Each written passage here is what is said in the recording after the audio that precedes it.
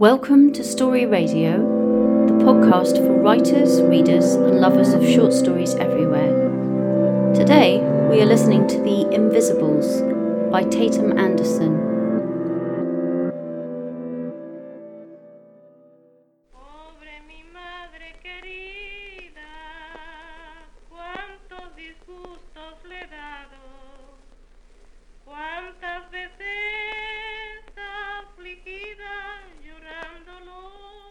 I'm kicking my suitcase along a tunnel under St Thomas's Hospital one bleak January night. It's the pessimist month when a blanket of relentless fog has settled everywhere. The cabbie dropped me off at the designated drop-off area, 5 floors away from where I'm sleeping tonight. I can't pull my tiny suitcase or lift it, so it stands upright on its wheels, and I can kick it a few yards, catch up with it, and kick it again. I won't look up. If I can't see the people who walk past me, kicking my suitcase, then they can't see me. I have a boiling anger by the time a soft voice, from above my eye level, asks if I'd like some help. I'm about to decline politely, but I look up and see a giant man, dishevelled and musty. He's a rough sleeper. I see that instantly. He smiles and wheels my suitcase effortlessly, then up the stairs and to the door of the building. I thank him again and again. He says it's nothing, nods and heads back the way he came. It's the next morning. The branches of a tree in the concrete planter outside the pain management services look like clawed hands. I'm an inpatient at St Thomas's for a month. The Houses of Parliament are opposite, across the silty grey syrup that is the Thames. Some people expect a ward at pain management services, but it has no hospital beds, drips, beeps or wires. It's made of carpeted classrooms, offices, and a warm sitting room that's desperately trying to be homely. With grey sofas and uplighting, it almost succeeds. Except there are gaps in the polystyrene ceiling that betray the wires and pipes and infrastructure of the hospital surrounding me. When I enter the sitting room, Natalie, another patient, is already there. She's 24, dressed in skinny jeans and ankle boots with furry tops. Beside her sits a walking stick that, unlike those pensioner brown ones, is decorated with flowers. It's as much part of her as the glasses on her nose and her dyed red hair. She's sitting, with one leg outstretched, at a long table. She tells me to be careful, not to brush past it. It burns with a fiery pain that is gradually eating her leg, but no one in medical science understands. They even call it complex regional pain syndrome, a name so short of its true impact. Her leg is like a precious log. To touch it is agony. I sit down and watch Nicola at the coffee machine. She swears as the plastic stirrer bends half melted through her tea and carries the plastic cup to the table where we're sitting. She takes jagged footsteps, as if tiptoeing on red-hot coals, slicing the air with her tongue at each step. She has fibromyalgia. Pain roams around her body. Today it's in her feet, but sometimes it's in her hands and they blotch purple. When it's in her head, it's the mother of all migraines, she explains. She sits down opposite me and begins fiddling with her phone. Behind her, there's a conservatory with a crop of dreary-looking pot plants. I do not make tea. I cannot carry the cup. Her voice is fag husky when she speaks. Jordan never turned up at school. God, she's going to get excluded, she says. She talks about her family a lot. Jordan was named after that Jordan, the one who went back to her real name when she stopped modelling. Her dad just loved Katie Price. A large woman in her early 50s staggers in. She slants on her stick with a coffee in her free hand. Then, as if weighed down by a sack of lead, she collapses in a chair, wincing. "You all right, Kim?" I say. There's a murmured response. She must have only just fallen asleep, after a night wide awake, and didn't hear the din of alarms set to wake her up. I know, because she warned me when I met her last night, in the hospital flat we're sharing. I'm here because my arms screech with a pain that feels like fire when I use them. I cannot shop, or drive, or write, or type, or dress, or wash, or cook. I cannot feed my own child. I cannot pick her up. I have been referred from the pain clinic next door, where the floors shine and screens flash, calling patients for pre-op assessments. There are posters of stopwatches that say, "Go!" That's where the cures are, the surgeons, injections and operations. Anyone they can't fix is sent here. Musicians who can no longer play, dancers who can no longer dance, CEOs driven so hard they can only lie on their beds staring at the ceiling. A perky private school sportsmaster brought low by a scything spine, so crumpled onto 2 sticks he's unrecognisable even to himself. In a 12-year journey that's taken me to rheumatologists, orthopaedic surgeons, osteopaths and sports physios and hand physios, I've stumped them all. I've tried everything in between, from trigger point therapy to remedial massage, injections in my shoulder muscles to acupressure, hot rocks to Reiki. Nothing has worked. Joe, the occupational therapist, welcomes us into a classroom next to the sitting area. He tells us everybody's had a long journey, sometimes from as far as the Shetland Islands. The waiting list to get into pain management services can be 3 years. Everybody moans at Input, the nickname for pain management services. I hear them wince, describing burning legs and scalding hot lava in their backs, stabbing, tingling, stinging, shooting, wrenching, intractable, relentless, persistent, perpetual, chronic pain. No one slept last night. Our hospital flats in Gassiet House face St Thomas's ambulance station. While we strained for sleep in the early hours, we heard sirens ululate towards real tragedies measured in heart rates, blood cell counts and visceral wounds. Moaning passes for a vital sign at Input. In here, Big Ben's bongs are measured instead. "Was Big Ben really going off every 15 minutes last night?" says patient 1 next morning. "How the fuck am I going to get any sleep here for a month?" replies patient 2. I don't care. I've existed on 3 hours of broken sleep a night for years. In the dark silence, I lay awake dreading the cries of a little girl I cannot look after. An army of friends and family change her nappies, feed her, open medicine bottles, mop up child vomit and do up the buttons, click the 5-point harnesses. When my friends push the buggy, they're mistaken for Eve's mum, while I shadow behind. Yawning after a day at work, my husband cooks, feeds the baby, me, and, when there's time, washes my hair. So there can be no moaning at home. Warren the physio films us walking, climbing the stairs of the fire escape, or standing and sitting in the corridors of Input. For some, especially those in wheelchairs, this is impossible. Then we are back in the sitting room, filling in questionnaires, which ask how much we sleep, work, or play. My clawed hands can't write. I discover later that these strange questions are the only way to establish our levels of pain.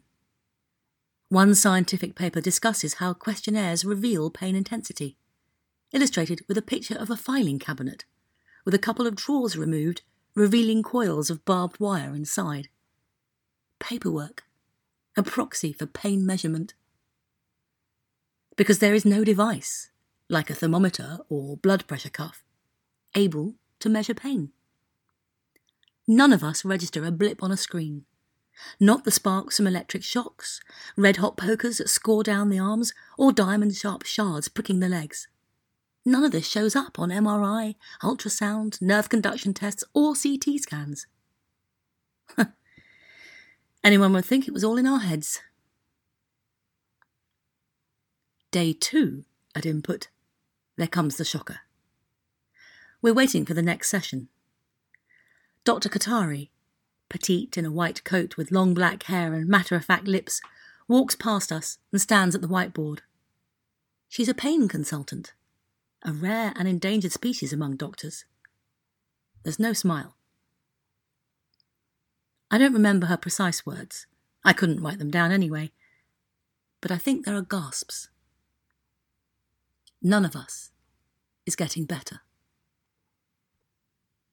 I've found copies of the notes Natalie made for me on Dr. Khatari's session at the time. Underneath the title, The Meaning of Pain, she's drawn a big spider labelled the spinal cord, where the legs on the left represent the sensations we gather at the edges of our bodies: touch, smell, hot and cold, pressure and pain. And just one leg on the right is titled the brain.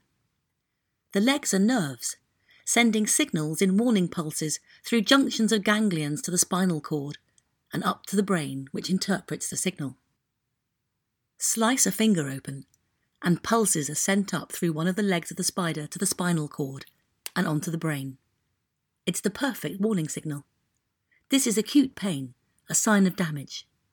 But in chronic pain, the complex system breaks, and the network of nerves malfunction, firing off uncontrollably, spamming the brain with a slew of misinterpreted warnings. Some are amplified. Often they're across wires. That's why Natalie feels the slightest pressure as intense pain. Others feel intense smells as pain. Nicola can feel light as pain. For me, cold is pain.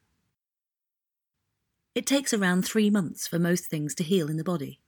Pain after that is considered to be chronic. So, any pain after that is a sign that something's gone wrong with the system, says Dr. Khatari. The pain is real, but it's not a sign of muscle damage. For 12 years I was told that my muscles, strained to breaking from typing and writing to hourly deadlines, could be fixed.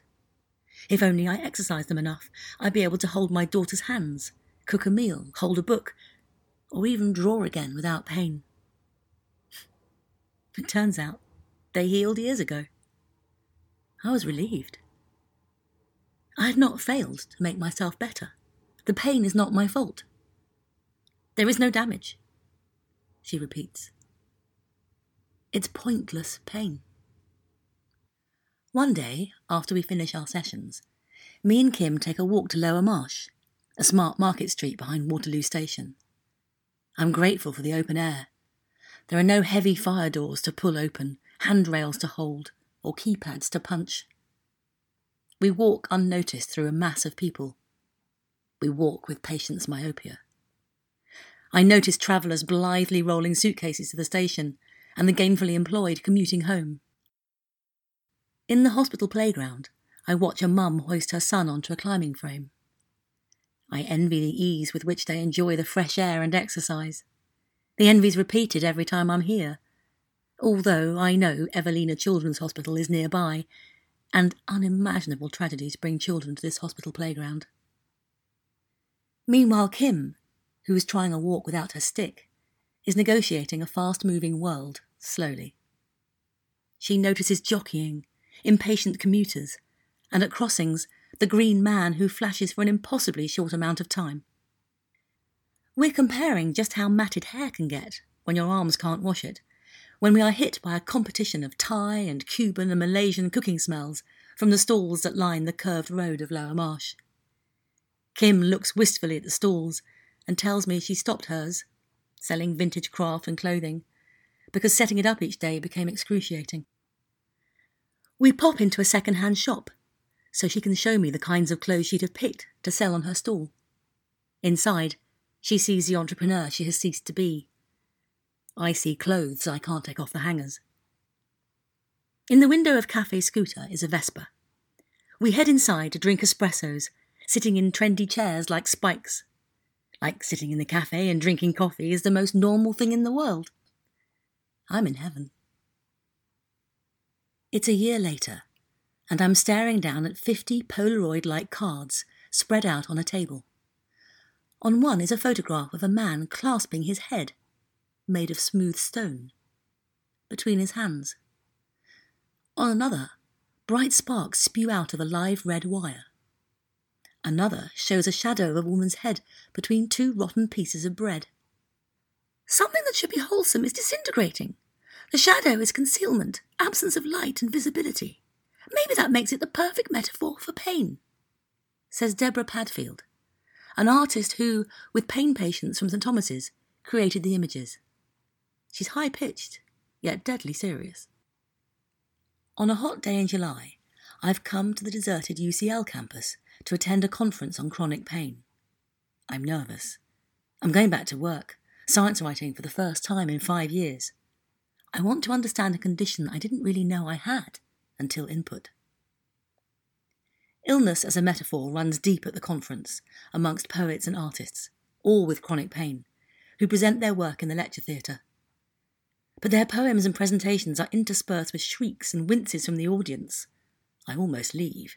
Moans and metaphors irritate me because they don't solve anything. But then, a small woman called Anne Eastman begins to speak about a condition called trigeminal neuralgia, otherwise known as burning mouth syndrome. There is a very real myth that despair is the cause of your horrendous pain. Your GP or local hospital may think you're a hypochondriac, she says. But you know the savage attacks are unyielding, like a sledgehammer is waiting to slash into your head, with episodic violent electrical shocks.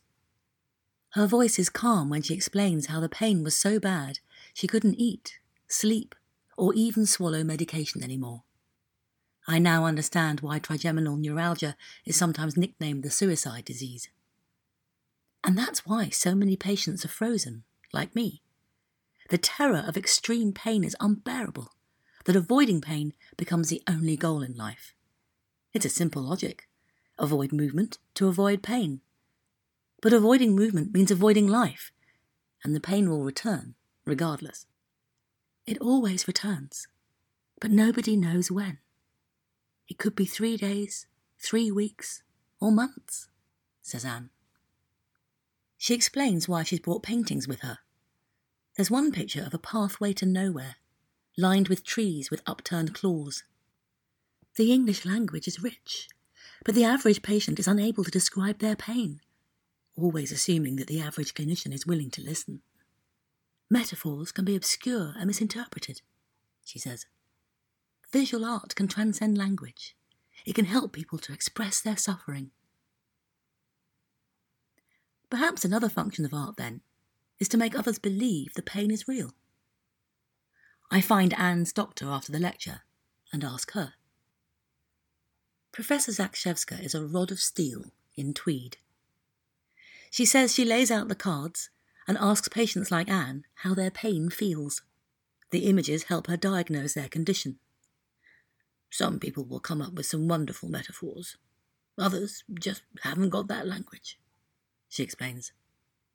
So, a heavy type of pain is more likely to be muscular, and a sharp electric shock pain is more likely to be neuropathic pain, when the nerve is cut or severed. It gives me some idea. We are talking amongst laughter in the lecture theatre, when Professor Zakrzewska says people use cards to talk about the impact of pain. Rather than using words like stabbing, burning, or aching, they talk about impact, like punishing, sickening, tiring, terrifying. They speak about the attacks on the self. Life crumbles around you because you cannot do anything, she explains, her staunch grey bob wobbling. It's so strong, it grabs your attention. It interferes with your goals and where you want to go. It alters your identity. It changes you, she says. I think back to when my arms gave up. My baby was just 5 weeks old. It was barely enough time to create the new identity of becoming a mum. I often think pain is a tiny glimpse of getting old. I ask her why it's so important to convey suffering if there is no cure. The amount of disbelief, she says, simply. We've been talking for ages and my arm is wailing from holding the dictaphone, but I don't want to stop the interview, especially because the room is now silent, as she tells me about a neurosurgeon who told his patient to go home because he'd found nothing wrong in any of the tests. The patient tried to hang himself. Just think about a throwaway statement from the surgeon, she whispers. Luckily his wife found him just in time. He spent 4 months in a psychiatric hospital.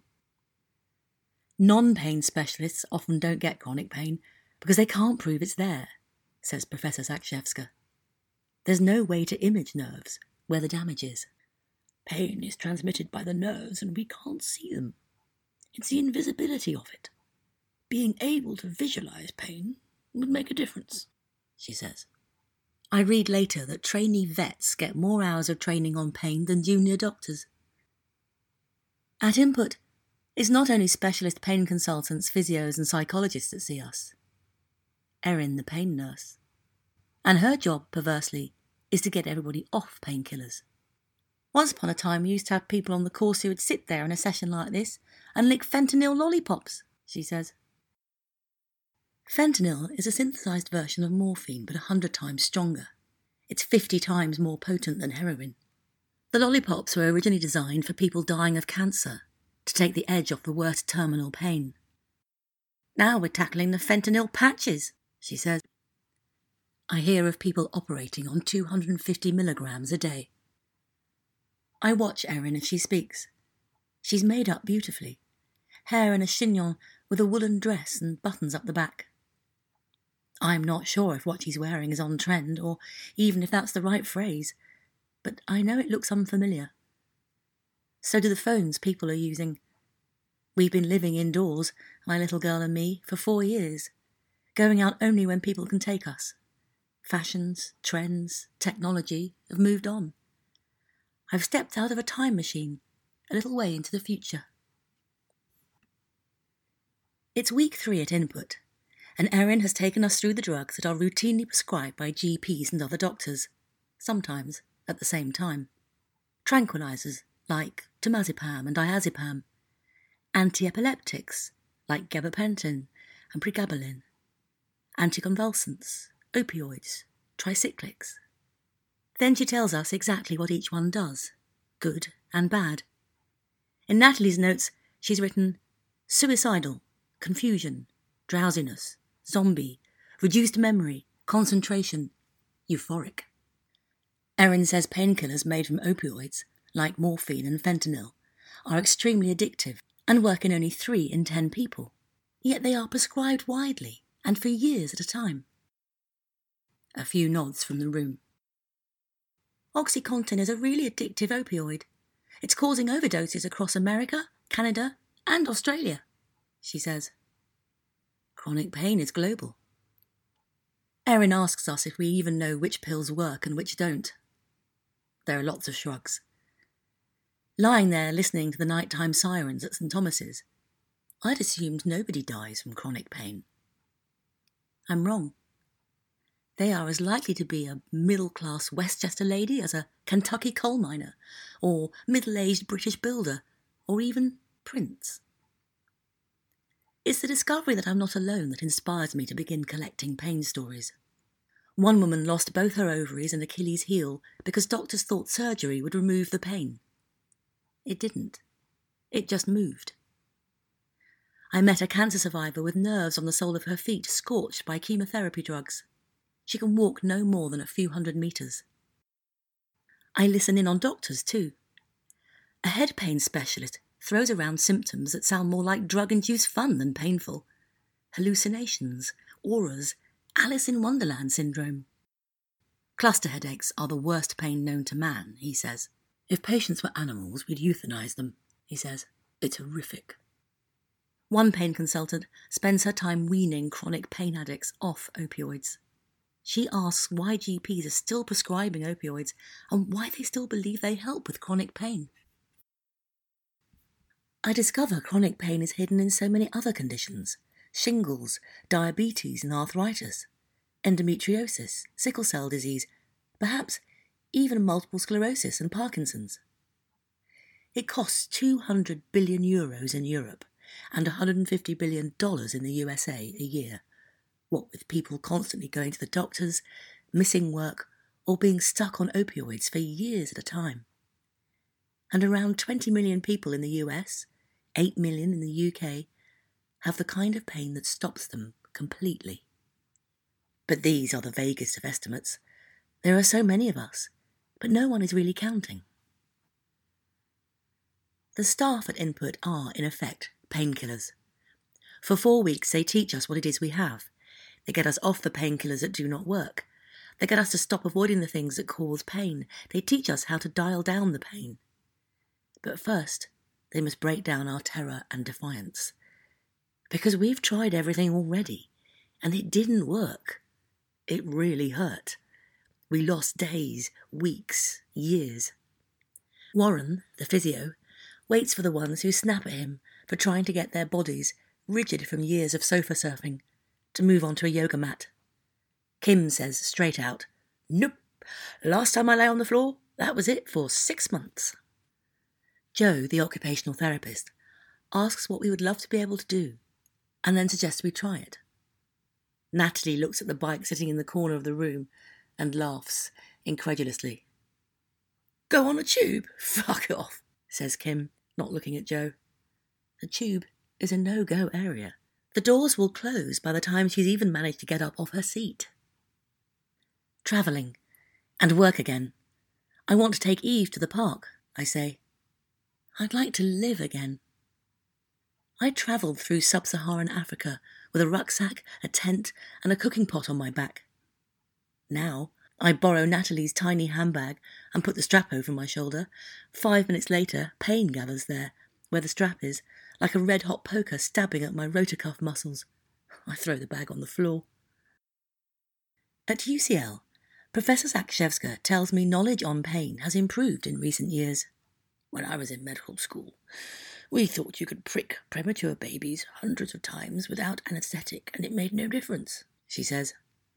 Scientists now realise pain in early life, as well as abuse, can trigger a rewiring of the nervous system, making it more prone to chronic pain. "We now realise that experience has a huge impact on people in the future. They feel more pain," she says. "We didn't know that before."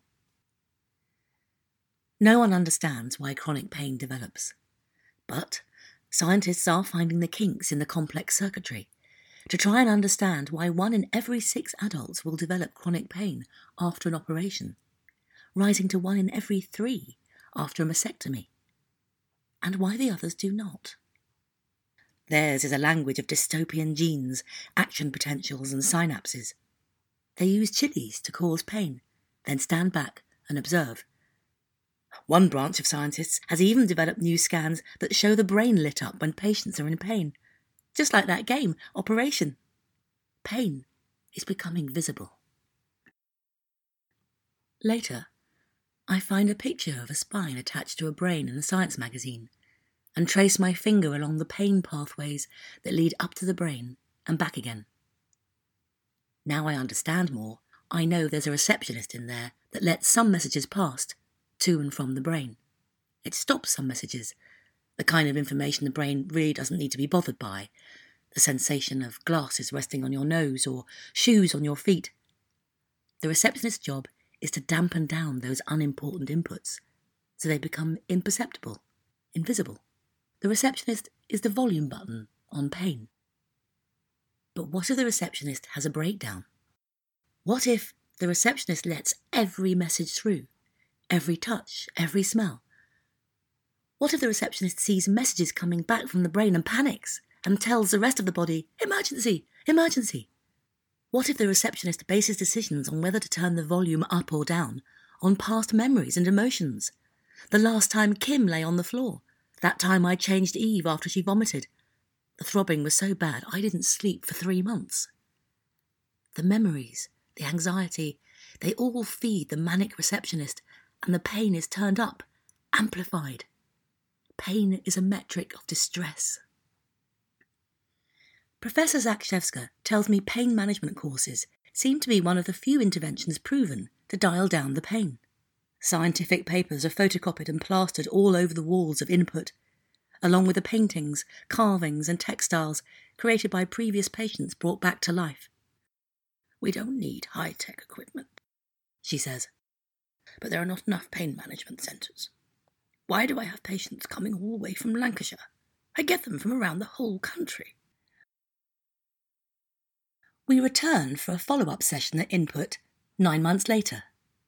Kim struts in, stickless, with a wide-brimmed vintage hat slanted over one eye.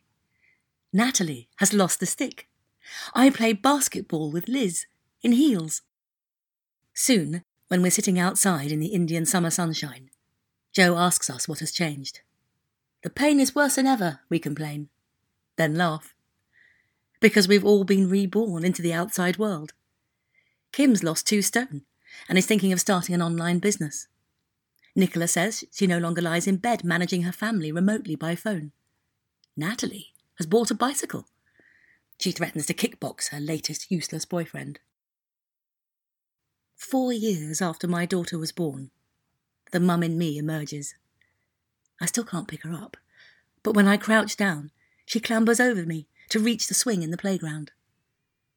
And then, for the first time since she was born, I push her high into the air. We watch our long summer shadows on the ground, and we laugh.